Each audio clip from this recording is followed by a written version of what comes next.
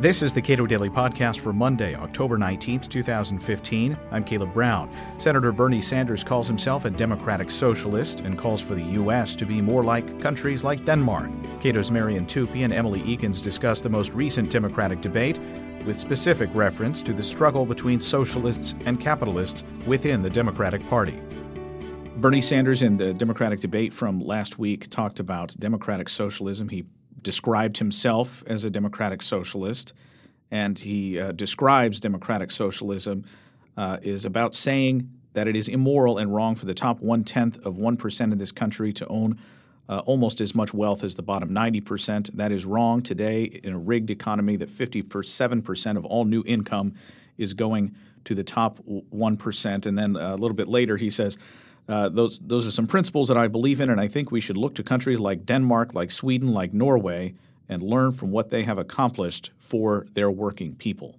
The socialists of old believed in nationalization of the means of production. So in that sense, Senator Sanders is actually an improvement on all old socialists. All he believes is he doesn't believe in nationalization of factories and means of production. What he talks about is taking away the produce of the private sector, and then redistributing it in ways that the government, in the ways that suits the government. It is true that Scandinavian countries have higher rates of taxation and higher rates of redistribution. But it is also true that they are much more free market and much more capitalistic than Sanders is willing to admit. For example, Sanders is a lifelong trade protectionist. He would like to increase tariffs on imports. And his favorite country, Denmark, has actually freer trade with the rest of the world than does the United States. Denmark also beats the United States when it comes to doing business. In other words, according to the World Bank, Denmark embraces free enterprise and the private sector more than the United States. So that's for Denmark. As for Sweden, the Swedes have tried socialism back in the 70s and the 80s, and that ended in a crash of the economy back in 1991, and they've been cutting down on their welfare spending ever since then. Norway, I think, belongs to a completely different category because it is a very oil-rich country with very few people. So they are capable, just by nature of producing so much wealth by selling oil, to maintain a welfare state, whereas countries that don't have oil, such as Denmark and Sweden, have already run into problems with their very excessive welfare states and have tried to cut them back.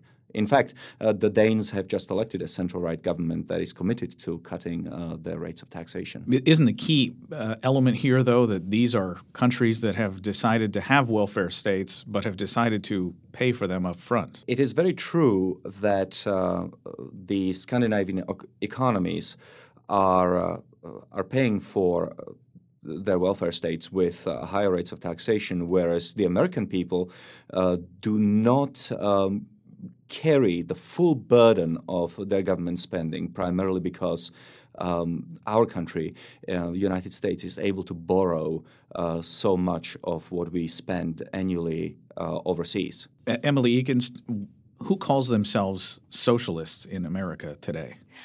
Not many people, to be honest with you. In most polls that have asked people how favorable they are towards the idea or the concept of the economic system of socialism and capitalism always wins. The people who do like socialism, though, tend to be Democrats, younger people, primarily those that are in college age young people, and also people with lower levels of education. We see that as people get older and as they have higher levels of education, they become much more supportive of capitalism and less supportive of socialism. In most instances, if you like capitalism, you aren't really a fan of socialism, except for one group.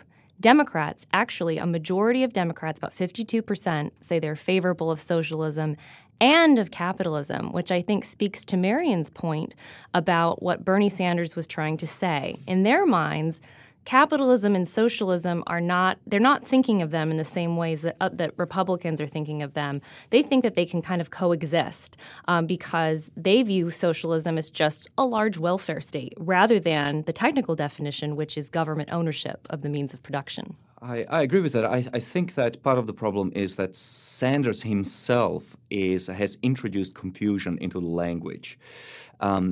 If he called himself a social democrat, and I don't know why he doesn't do that, because if he did that, people would understand it. Being a social democrat is what the governments of Denmark historically used to be, and the governments of Norway and the governments of Sweden. And also, being a social democrat doesn't carry with it that stigma of socialism that you are talking about. Plus, it is much more descriptive of where Sanders actually stands. He doesn't want to nationalize and expropriate owners of factories and what have you, shops. All he wants to do is to take their money. Now, for a little bit hairy, obviously that's a very serious problem.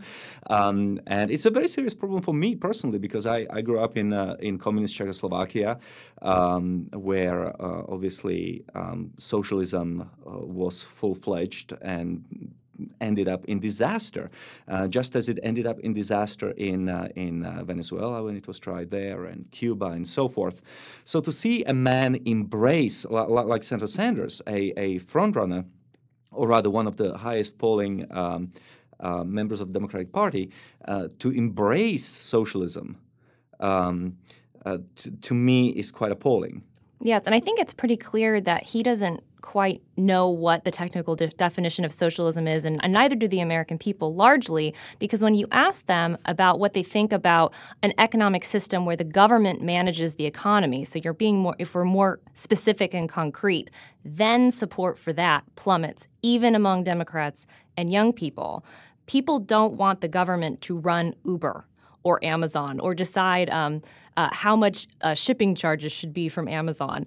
But what they do want is a larger welfare state, and they don't see that being a contradiction with capitalism. Okay, with respect to Hillary Clinton specifically, she comes to the defense of capitalism, which is kind of odd in its own way in a democratic debate. I guess it shows, at least in some ways, a shift maybe of the Democratic Party, or at least what Democrats believe people think about the economy and how it ought to be run. So what does Hillary Clinton say? In the debate, Senator Sanders refused to call himself a capitalist. And right after that, Hillary Clinton said, when I think about capitalism, I think about all the small businesses that were started because we have the opportunity and the freedom in our country for people to do that and to make a good living for themselves and their families. Now, she caveated that by saying she wanted to rein in what she called the excesses of capitalism.